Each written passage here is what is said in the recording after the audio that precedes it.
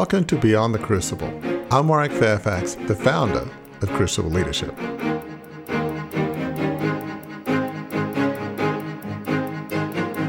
mean, how many times do we even ask us, what would we love?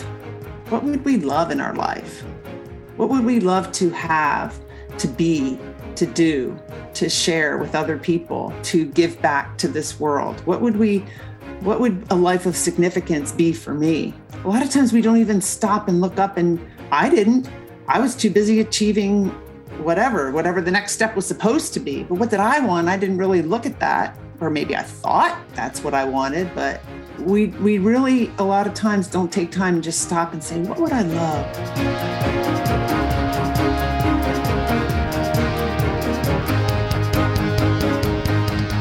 There's a question that's critical to ask ourselves in the wake of a crucible. In fact, sometimes it can even help us avoid a crucible. Hi, I'm Gary Schneeberger, co-host of the show. Our guest this week is Emily Harman, a retired naval officer who accomplished many things in her career, then realized the one thing she hadn't accomplished was understanding what she loved to do. She was so focused on achievement that she had no idea what truly brought her satisfaction and could bring her significance. She's turned that around, she explains, by taking a deep inner journey. It has unlocked emotions she had neglected most of her life and opened up in her retirement from the service a new career as a podcast host and life coach. Her focus? Helping women create a life they'll love living today.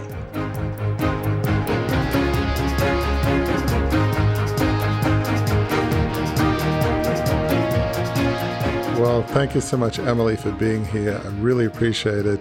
So I love what you do with Onward Movement and the podcast in particular, trying to empower women in particular to live authentic lives, to live free of judgment, to live their dreams. I mean, it's I must say a sacred calling, but it's a wonderful calling. But you've had an amazing journey, obviously leading up to your career in the Navy and government service. So talk about Emily Harman growing up, sort of your family influences that led to the Naval Academy and probably ultimately in some ways led to Onward Movement. So who was sort of a young teenage high school environment, who was Emily Harman kind of growing up? Well, basketball is what I would say got me to where I am today. And the reason I say that is because when I was like in fifth or sixth grade, I started to play basketball, and I was like 5'6", about 95 pounds, uncoordinated.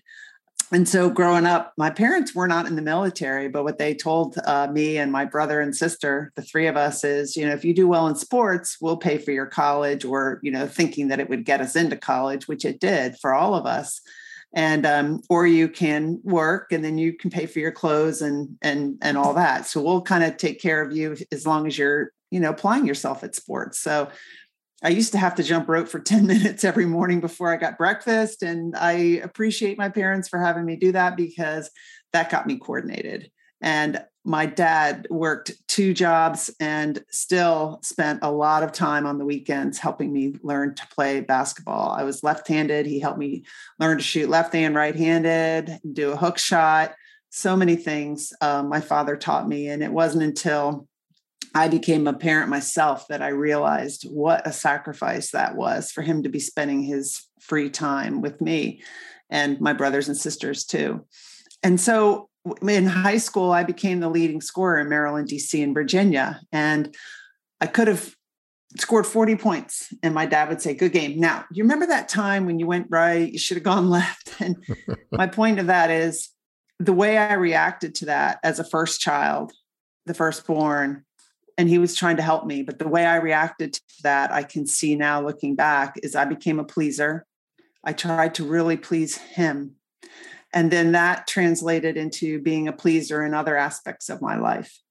And, firstborns are typically hyperachievers. I became, I was a hyperachiever, and I was always striving to improve in my whole life, always striving to do better and not celebrating any wins. If I did, it would be like a second, like, all right, I got that, let me move on to the next thing.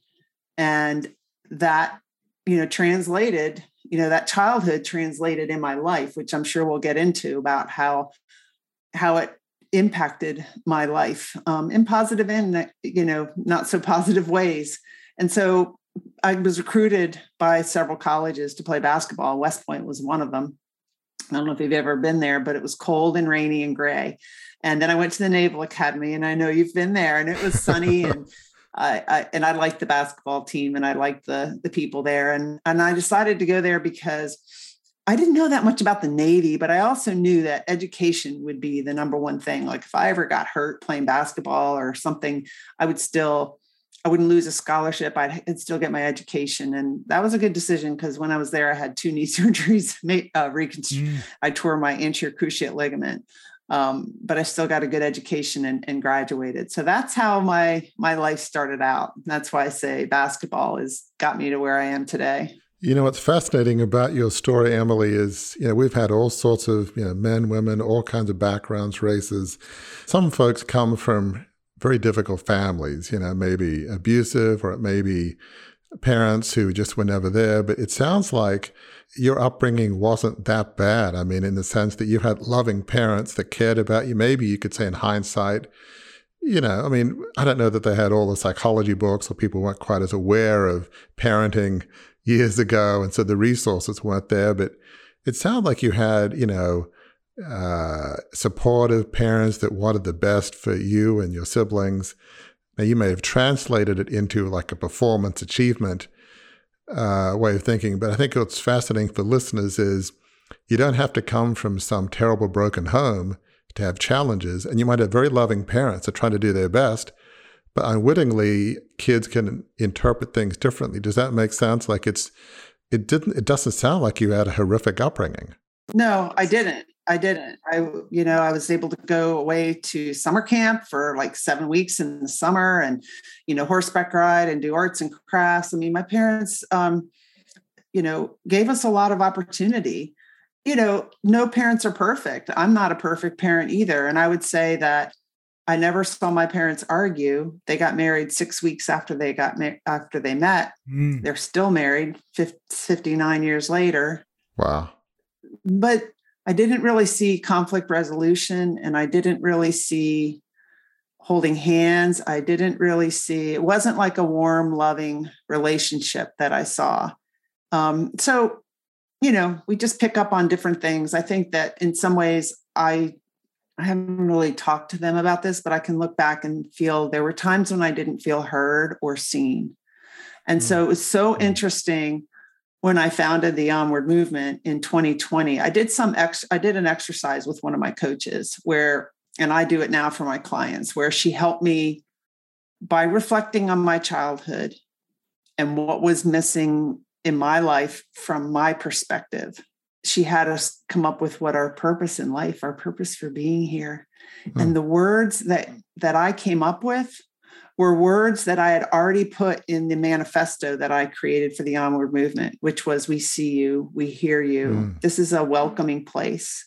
And although we strive to improve ourselves, we know we're enough just the way we are.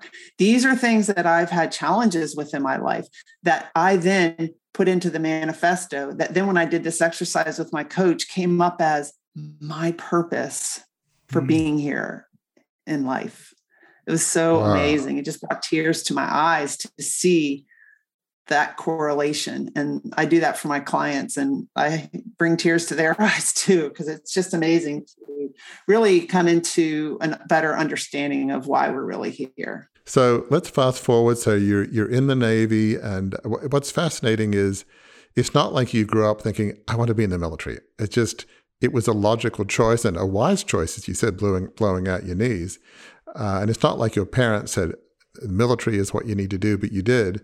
So you're in the Naval Academy and you launch into the Navy. So talk about, as your career and life unfolds, you get married, have kids. I mean, you're sort of obviously a driven person. So talk about from Naval Academy on, what was the next steps like for you in your life? So I graduated and I got stationed. I went into the Supply Corps, which is like the business end of the Navy. So after I went to Supply Corps school in Athens, Georgia, I was stationed on a ship, a submarine tender. And then that ship, the steel decks and everything really hurt my knees. I had knee surgery on both of my knees. So after a couple of years, 2.5 years or so, I got off that ship and then I went to work for the Atlantic Fleet, which is where I helped do a study on how much plastic the Navy was dumping into the ocean. This was in the mid 80s when plastic was just washing up on the shores all the time, and medical waste.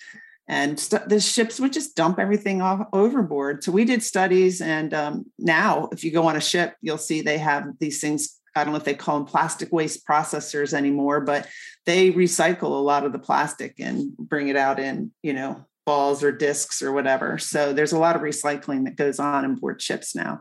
And then I got stationed back at the Naval Academy, where I helped coach basketball and I taught leadership and I was a company officer. And that's when I met my kid's father and we got married. And I just decided I didn't want to go back to sea again and raise children. So I got out of the Navy after 7 years working on active duty, and I became a civilian working for the Navy in government contracting. That's what I was doing at the time. And then I did 13 years in the reserves. So I did 20 total. And then I stayed on as a civilian, and I ended up getting divorced from my children's father. He was verbally abusive, and the pleaser that I had developed kept putting up with that. And I didn't leave until I could see it impacting my children. So that's where that pleaser personality did not serve me well there. I tried everything to make that marriage work, but in the long run, verbal abuse is really tough to overcome. And I still think it impacts me to this day. But so we ended up divorcing, and then I was a single parent, and so a lot of my career was pushing through. I coach in energy levels now. So on a scale of 1 to 7 energy levels, I would say I was at energy level 3. And at that energy level, you push through and you look at the bright side of things and you find the silver lining, and all that's great. However, what you don't do is you don't really pay much attention to your feelings because they get in the way of you pushing through. So I spent a lot of my career being a hyperachiever, moving up, never feeling satisfied with where I was, always trying to do more and achieve more, raising my kids and ignoring my feelings. I didn't know all this in my head. I wasn't aware of this consciously, what I was doing. It's since that I've learned, how I was ignoring my feelings. And I'll explain the way that happened so it was 2019, my kids were grown. I had made it to the equivalent of a 2-star admiral in the reserves. As a civilian, I was the director of the Office of Small Business Programs for the Navy and the Marine Corps, advising the Secretary of the Navy and all Navy leadership and responsible for the whole program on how we provided opportunities for small businesses to participate in government contracting. So I had made it up pretty high, but something was missing. I didn't know what it was. And I was tired of being busy. I was busy all the time. And I thought it was my job. I was busy all the time. And I knew I wasn't feeling my feelings. And I kind of felt like I was turning into some of the things that bothered me about my mom. That's the way she is. She's busy. She's always fine. And so I didn't want to be that way anymore. So I decided that I was going to retire. I was going to retire from the Navy. That, in my mind, that job and the work I had done for the Navy was causing all of my stress. So I retired, and I figured, now I can relax. I can be who I want to be. I can do what I want to do. But who am I? Where did Emily go? Because she's buried under all of these responsibilities and pushing through and not feeling her feelings. I didn't even know myself anymore. There's a phrase on your website, I think you talk about the chameleon Emily versus the real Emily, and it feels like your whole life. You're an achiever. I think you write somewhere you're in the 6th class at the Naval Academy that admitted women. So you've got these different strands. It's determination, but yet there's people pleasing. And for some people, they might think, well, somebody is so determined and so courageous. How could you put up with things that weren't inappropriate, but yet people do? You probably know many women in particular who are equally as determined as you are. And so help folks understand that bit of that psychology, because it seems like you're so determined, you could accomplish anything. You could break through any barrier, right? If there's somebody I'm going to bet on, it's Emily Harman. She can break through anything. She is tough. She is strong.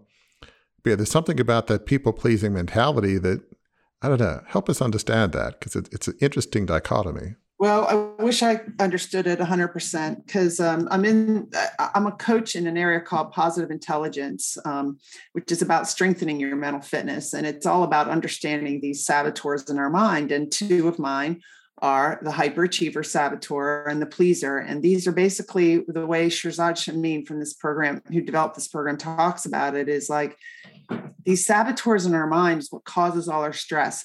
And they're really started with being strengths, but they're strengths that are overused by the left side of your brain, the saboteur side of your brain, and they push you with anxiety and stress. They cause all of your stress and anxiety. So I could have, and right now I can achieve, but I achieve through my right side of my brain, my sage, with my heart.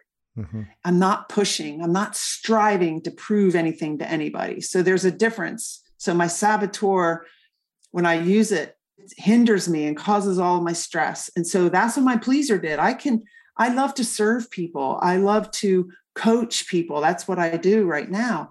But if I do that too much, then I start to get resentful and get stressed and not appreciated. So I need to, and if I'm trying to please somebody to make them happy all the time, and that doesn't help. And so, I just didn't, and so somebody asked Shirzad, can you have like some different saboteurs at work than you have at home? And he said, yeah, you can. There's a lot of people like that. So I didn't have a pleaser saboteur as much at work as I did at home. It was like I was two different people.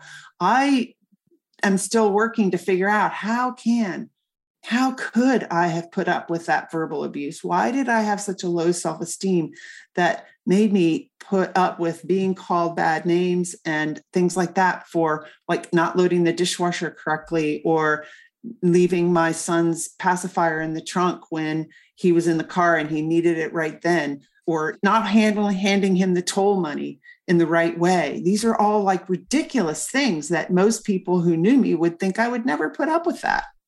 But it wasn't until I couldn't even leave the house to go for a walk because my kids didn't want to be alone with him. And he never hit me. But I think verbal abuse is just as bad as hitting. Nobody can see it. Nobody can see the bruises. Nobody can see it. Yeah. And, I don't quite yet understand why, but I think it's very common for that to happen. Yeah. It is. I'm no expert. Without getting into all the details, I've had one bout with verbal abuse when I was young from a close family member, and it can erode your self-esteem. And I remember sort of initially I'd push back, and I'd be like 6, 8, very young, and I'd push back, but then eventually, it would wear me down, and, I'd say, I'm so sorry, and that kind of cycle. But I'm no psychologist, but I think one of the things we talk a lot here is the question of identity. And if it's like, well, who is Emily Harman? Well, she is an achiever. She's a people pleaser. But who are you beneath that? And maybe it's like, well, you were saying to yourself, I don't really know who I am. There's all these roles I play, like almost a Greek tragedy or something. There are these roles I play, these masks I put on. But who am I but beneath the mask? I don't know. You obviously now, you know far more about who you are. And the Emily Harman today is not going to put up with inappropriate behavior or abuse or whatever, because you know who you are, right? And, I know who I am, and I love myself. Well, exactly. And I have compassion for myself. And I think back then I didn't love myself, definitely not like today.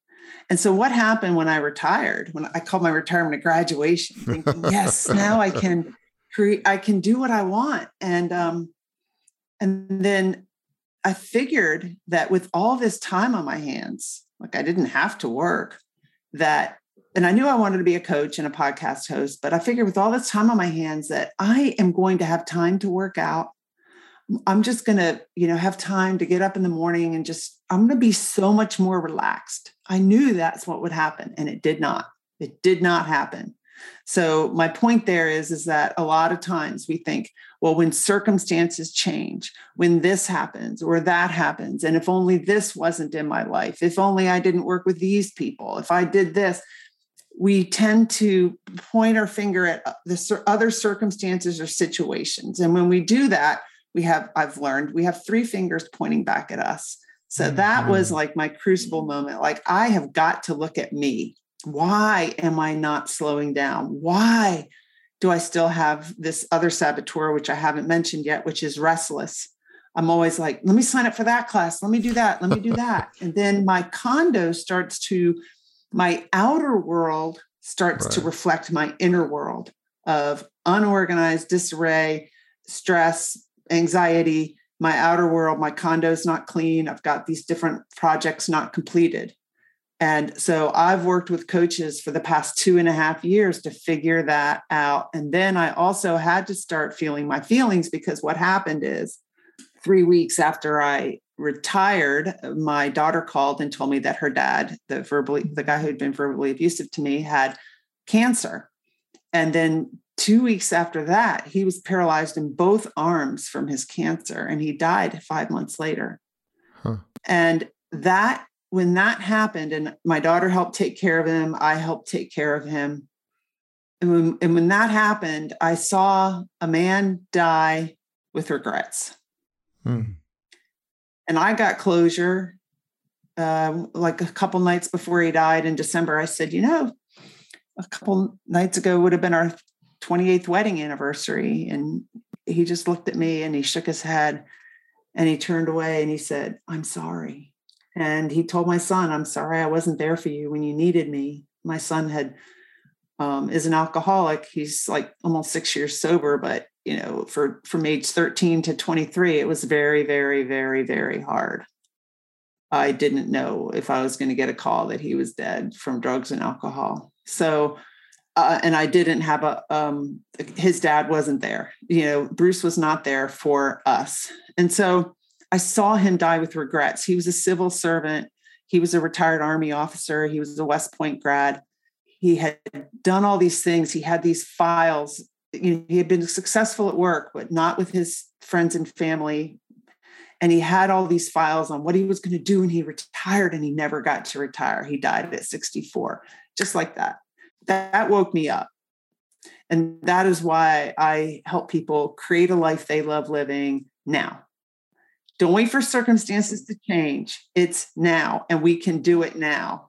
So that was part of the, I think, epiphany you've mentioned earlier and elsewhere. You went to 2014 International World Domination Summit, and then the incident in 2018 where you're kind of riding the subway to the Pentagon and all these faceless people with the earpods, and you're on this treadmill and you decided to get off. I mean, there was still inner work to be done, but that was the catalyst, right? 2018, 2019, you decided, I'm leaving my government career and I'm doing something new. I think one of the other fascinating things you said, I think initially your first idea was, I'm going to keep achieving, right?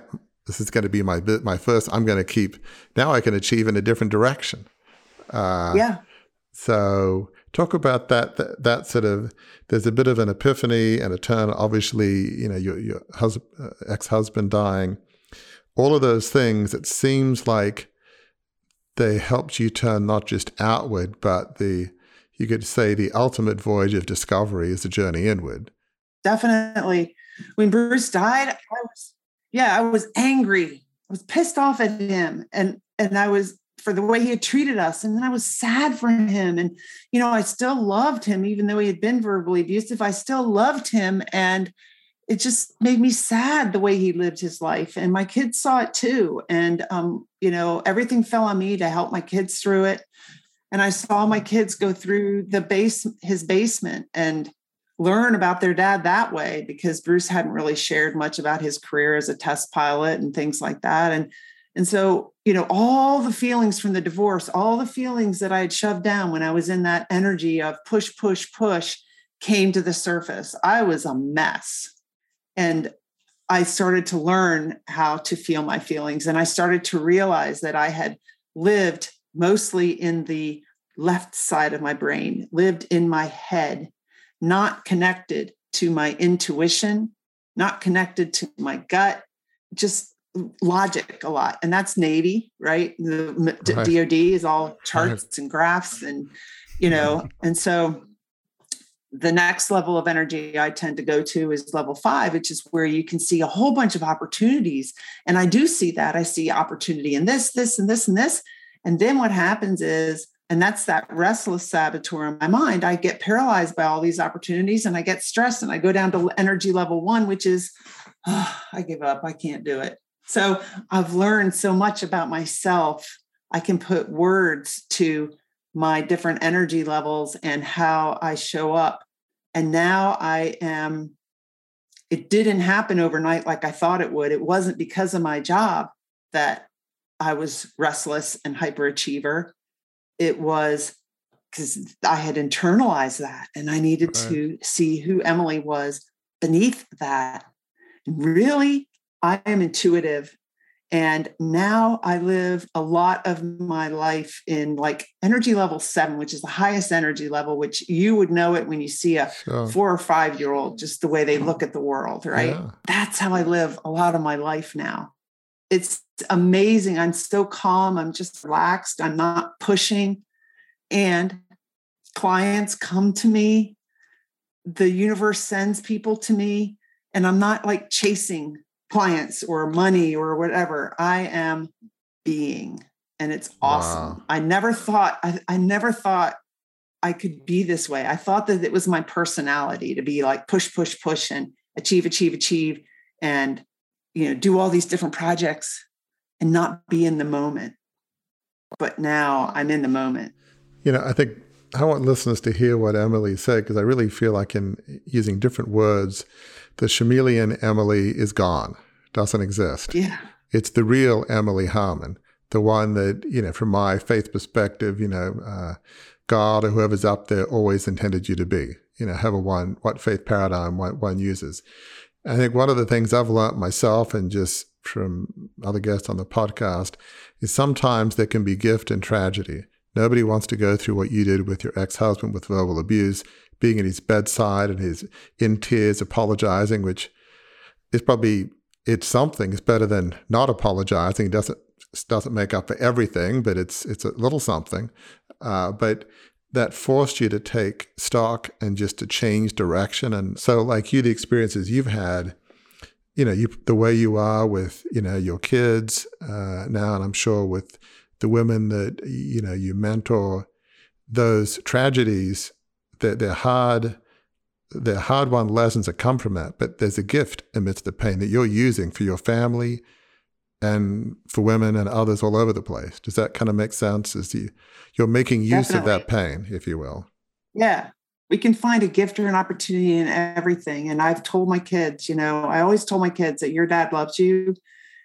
He suffered from anxiety. We didn't have that term for it back then. He was also an alcoholic, but he never really went to get help. It was always, if you do this, if you do that. So, but I always tell my kids that, he loved you as best that he could in his way.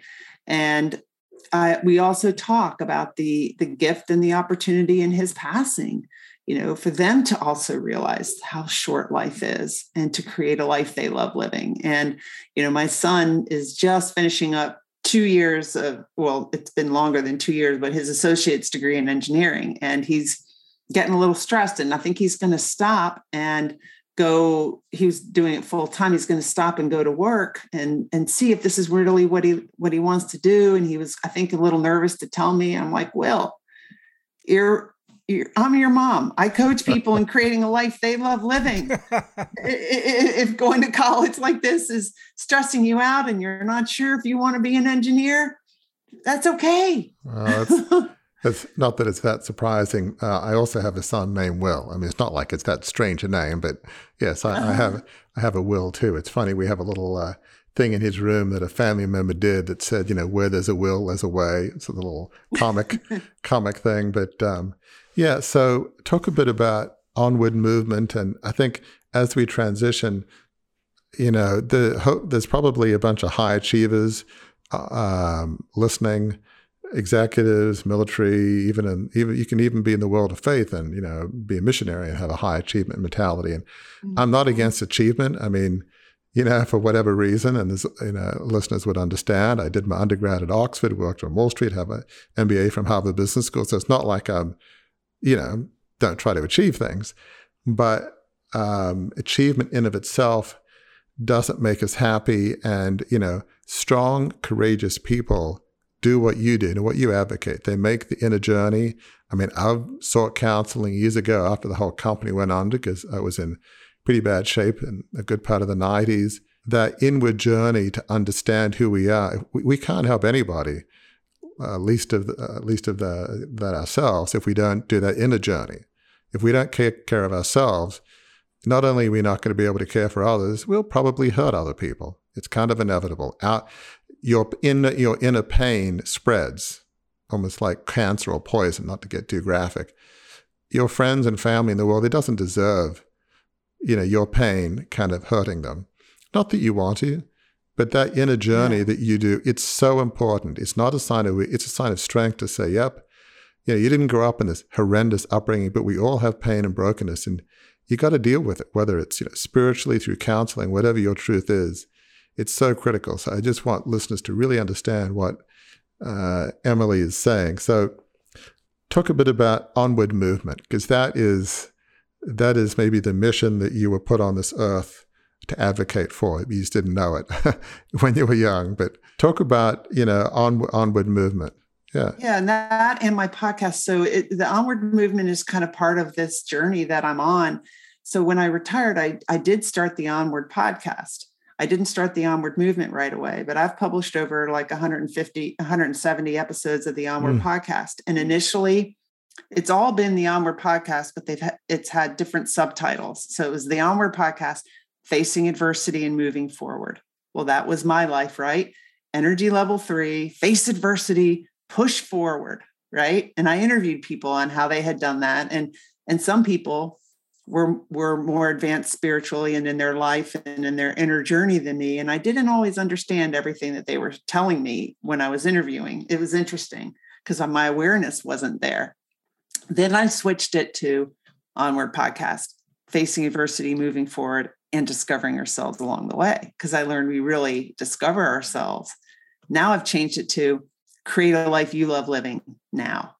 And it was in April of 2020, right after COVID hit, that I started the Onward movement. And now it's always been since then a Facebook group pretty much. And I have an email address of about almost close to 1,500 people now, of people who are looking to create a life they love living, to release that fear of what other people might say and to embrace their authentic self so that they can do that. Create a life of their dreams, a life they would really love. And so I developed a manifesto. I've got a coaching program around that onward movement, which is kind of outlines some of the steps I went through to really get back to myself. And eventually we're going to start having, now that COVID's lifting a little bit, we're going to start having some live events where we can get together and maybe do a retreat. But I do a lot of posting in there, go live. I hold some Zoom meetings and things like that, where we're all talking about, encouraging each other to really go for creating the life of our dreams and realizing that life is short and we can do that. And we create a safe space for people to have some of these discussions and share some of their hardships and help each other along the way. I want to jump in at this point because there's something you said at the very start of this conversation, Emily, that's been tickling the back of my mind, and I know why now. You began talking about, when Warwick asked you to sort of tell your backstory, you said, well, it all starts with basketball, right? The basketball was kind of the organizing construct of your life. It got you into the military. Unlike you, while I played City League basketball. I never led one state, let alone 3 in scoring like you did. But I used to have a saying that I would say all the time that I applied from basketball to life. And that was, if you want to score, you got to shoot the jumper. And I think what you're talking about when you talk about create a life you love living now, embrace your authentic self, in some ways, you could apply a basketball metaphor to that to say, you've got to shoot. You've got to be in the game. You've got to have the courage to take the shot. I think it was Michael Jordan who stole a line from Wayne Gretzky who said, you miss 100% of the shots you don't take. You've got to take your shot, right? If you want to embrace your authentic self and create a life you want to live now. Yeah, that's exactly right. That's exactly right. And then the other thing is somebody might look at me and say, oh, well, she's got her, I'm getting ready to release a new updated website. She's got her website. She's got her message clear. She's got this, she's got that. I don't know if I could start a business. I don't know if I could be a coach. I don't know. And the thing is that nothing was clear. I just took the shot. Right. And I just kept shooting. And I have not missed publishing a podcast weekly since June 1st, 2019. Even through Bruce's sickness and death, I continued to, do that. I continued to put one foot forward and keep moving forward towards my dream of becoming a coach. I had to put off getting certified. I'm getting certified, in the next month or so, but I had to put that off initially because he was sick. Once again, I was getting ready to retire and do everything and go for my life. And then I did put it on hold to help my kids through it and to help him. When you're paralyzed in both arms, there's not much you can do. And it happened so quickly. And it was so hard to see someone go downhill that quickly. So anyway, yeah, so many times we think, well, how many times do we even ask us, what would we love? What would we love in our life? What would we love to have, to be, to do, to share with other people, to give back to this world? What would a life of significance be for me? A lot of times we don't even stop and look up, and I didn't. I was too busy achieving whatever the next step was supposed to be. But what did I want? I didn't really look at that, or maybe I thought that's what I wanted, but we really a lot of times don't take time and just stop and say, what would I love? And then when we do, well, I would love to be, less busy, or I'd love to have a house on the beach, or I'd love to go on this trip, but I can't because of, but what if you could? How do you know you can't? Our minds hold us back. You've got to be willing to try. And one of the fascinating things that we've talked a bit about is, your vision doesn't come fully formed. We've talked about, obviously, visionaries that everybody knows, Walt Disney. He didn't have this big vision of Walt Disney World or whatever. He just, back in the 20s, thought, cartoons could be better. They could tell a bit better story. And eventually that led to Snow White, and it just evolved. But he just had an idea, and he started. And that's the important thing is to start. And notice as you look back on the name of your podcast, it evolved, right? Yeah. I think there were 3 things, and obviously you would remember better than I. But first it was, freeing yourself from anger or something. And then it's like, second evolution, was it authenticity? I forget what it was. And the third evolution was the inner journey. But there was an evolution in the names of it, as you were evolving yourself in terms of what your vision was, right? So that's sort of a way of charting the vision. How has Emily Harman's vision changed? Well, just look at the names of the podcast, and that's not wrong. That's good, right? Yeah. And my awareness has shifted. I interviewed my son, Will, in April of 2019, and right before I retired, and then published podcasts, a few months later, but we were talking about his journey. Drinking from age 13 to 23. And it's the number one listened to episode that I have. And it's a really good episode. But at that time, I would have been somebody who would have said, poor Will, he's drowning his feelings in alcohol. I'm the mom. I'm in this level 3 energy. I'm going to push through. I'm going to help him, whatever. Right. But I didn't realize that Emily was drowning her feelings in busyness. Clueless about that. now I can look back and say, what's the difference between me and Will? Okay, he was getting drunk. I kind of look at it when my condo gets kind of messy or whatever, that is my hyperachiever, or maybe more restless saboteur. It's just like me going on a drinking binge is the way I kind of look at it myself. Maybe that's not right, but that's how I look at it, is like, I got hijacked by my saboteur this week and got so busy that I wasn't doing what I said I wanted to do, which is pay more attention to who I'm being as I'm doing, to be more in the flow. So when my condo starts to look like that, it's not a terrible mess, but that tells me I'm not centered. And I just started taking pottery with my mom. And that was eye-opening, because that's like meditative, and you have to be in the present moment, and you have to get the clay balanced from the beginning. If you don't, you're going to have a bowl that's not even. And that's just like life. We have to be balanced, or else it reflects on everything that we do. I've often thought that the inner journey or inner game it's a bit like exercise. You could say, well, I ran yesterday. Aren't I good for the next year? No. You get flabby. You got to keep it up. And from an inner perspective, and for me as a person of faith, and for me in particular Christian faith, I do my daily Bible study and meditation. I've got my scripture memory. For others, it might be mantras or different faith perspectives that they pick up. But that centers me. If I'm feeling angry about something, I mean, one of the gifts I guess I have is I'm a very reflective person. I'm just wired to reflect. So it's not hard for me to reflect. It's just like breathing. Not that I don't achieve, but if I'm feeling bad, like if it's personal, obviously I'll say to my wife, again, I feel bad. I don't quite know why. If there are things that I know I'm not devastated by, but it's like a little ember. It could be a forest fire tomorrow. Today it's an ember. Here's an example that Gary's familiar with.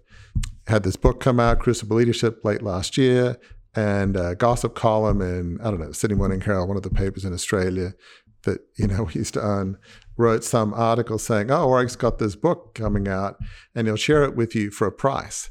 I mean, who shares a book for nothing? I mean, what's that about? And it was some snarky little cartoon. Now, was I on the floor sobbing? No. I was irritated. But I knew if I let that little seed or that yeast grow, bad things will happen. So I talked to Gary, another one of the folks on my team, not because I was devastated, but I knew I am not going to let that little thing get traction. And I dealt with it. But if I hadn't dealt with that, you start going down, oh my gosh, look what I did. 150-year-old company, and there was 4,000 people, and I called rifts in my family, and I did this, I did this, I did this, I did this, I hurt this. And you start spiraling down, which is not helpful. So it's like that inner journey is understanding who you are, and when those negative thoughts or negative vibes come, figure out ways that that you can deal with it. Put it out.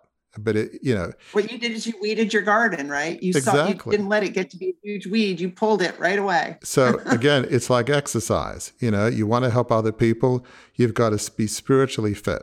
You got to be spiritually in good shape. And just because we're in good shape today doesn't mean we'll be in good shape tomorrow. It does mean we have tools, but don't just say, well, I went to counseling and I got that assessment yesterday, and I was chatting to some close friends, so I'm good, right? I never need to talk to a close friend ever again about anything I've been through because I'm bulletproof. It's like, no, it doesn't work like that. So does that make sense? Oh, it makes complete sense. Because initially when I was in coaching I was being coached, and I'd be like, well, I don't think I really have anything else to work with them on, which was, then every time I'd meet, it's like, oh, so more and more. And then I started to realize, you're never really done. Right. But here's another thing that explains how far I've come. I was like, I know I want to be a coach, but what do I want to coach on? This is when I was getting ready to retire. Who's my target audience? I know it's women who are so busy they can't get everything done. And I have accomplished so much. I'm really good at time management. I'm going to help them with their time management. That's where I was going to. So look at that. I've come from that far to now, like, just be, and things will still get done. Amen.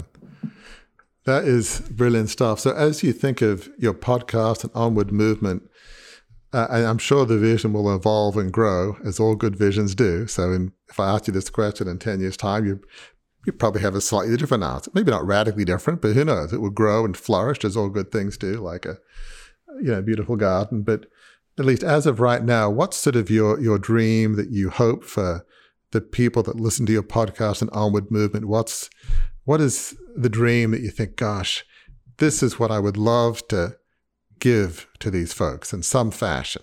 I would love to help them. What's kind of the core of your dream, would you say? I would just love to help them realize, if they haven't already, that there's more to life than just pushing hard. Life can be so joyful. You can be so free from your mind.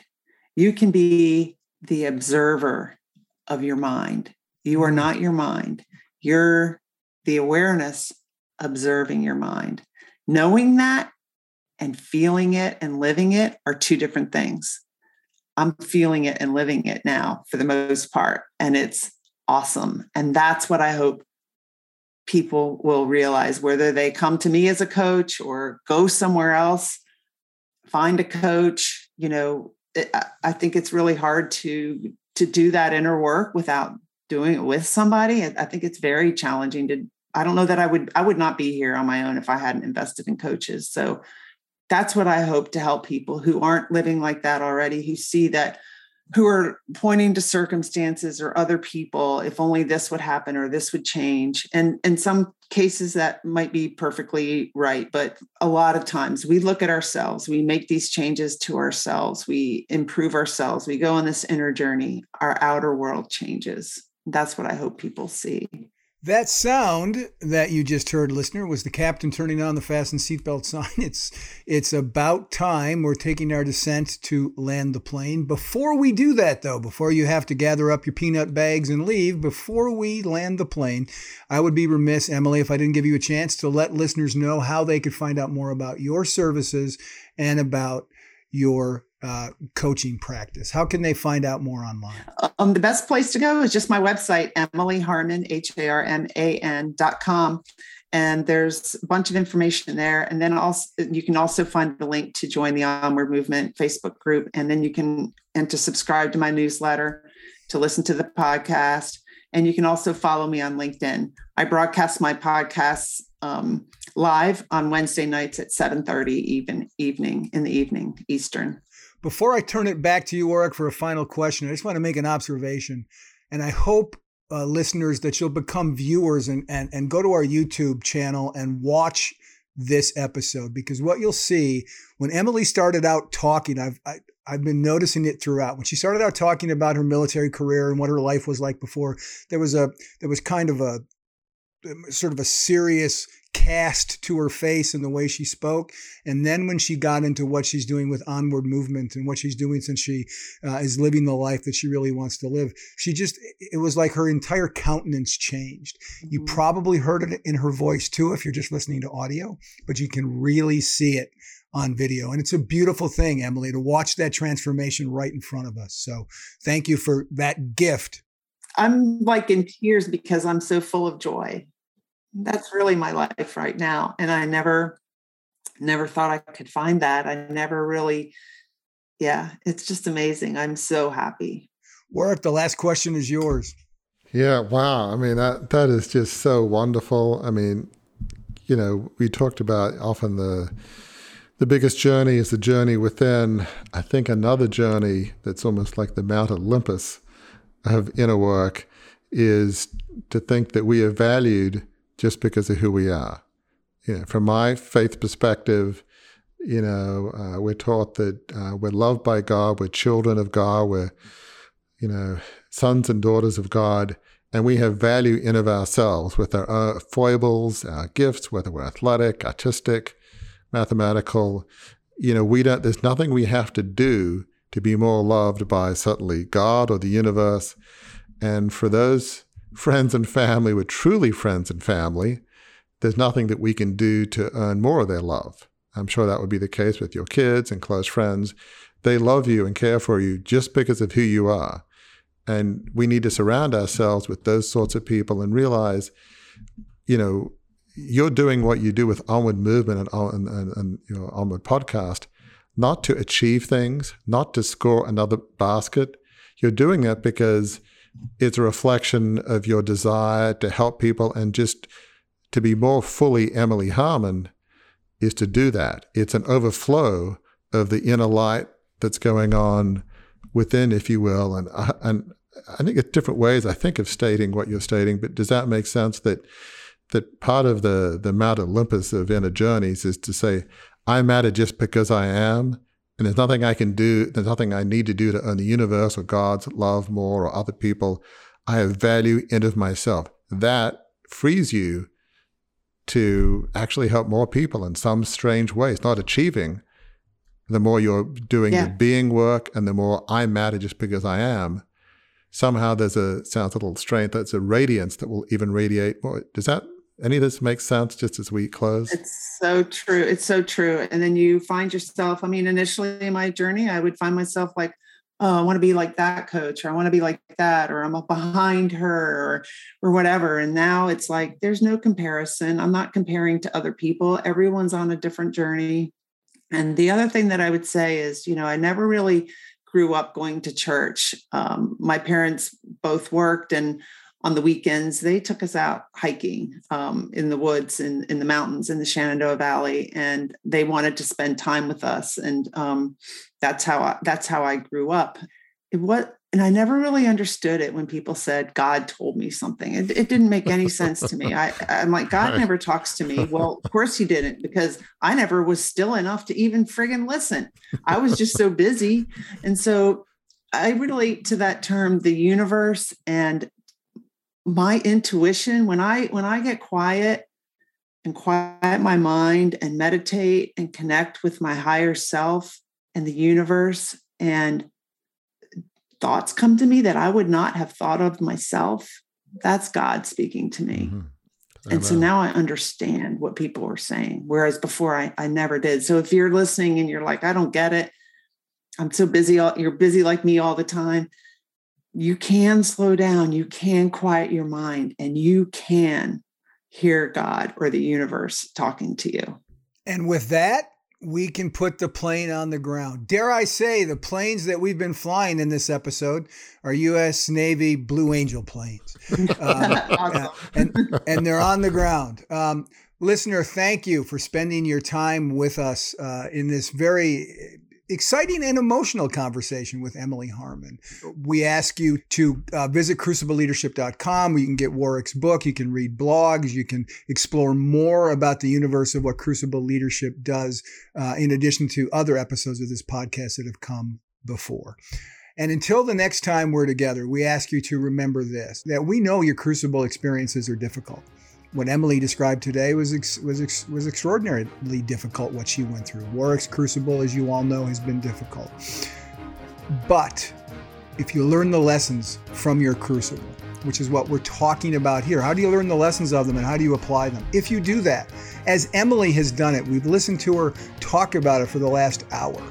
She's applied the lessons of the Crucible she's experienced, and what she has done with that is what you can do with the lessons from your Crucible experiences. And that is chart a course to a new and better life, a life of significance.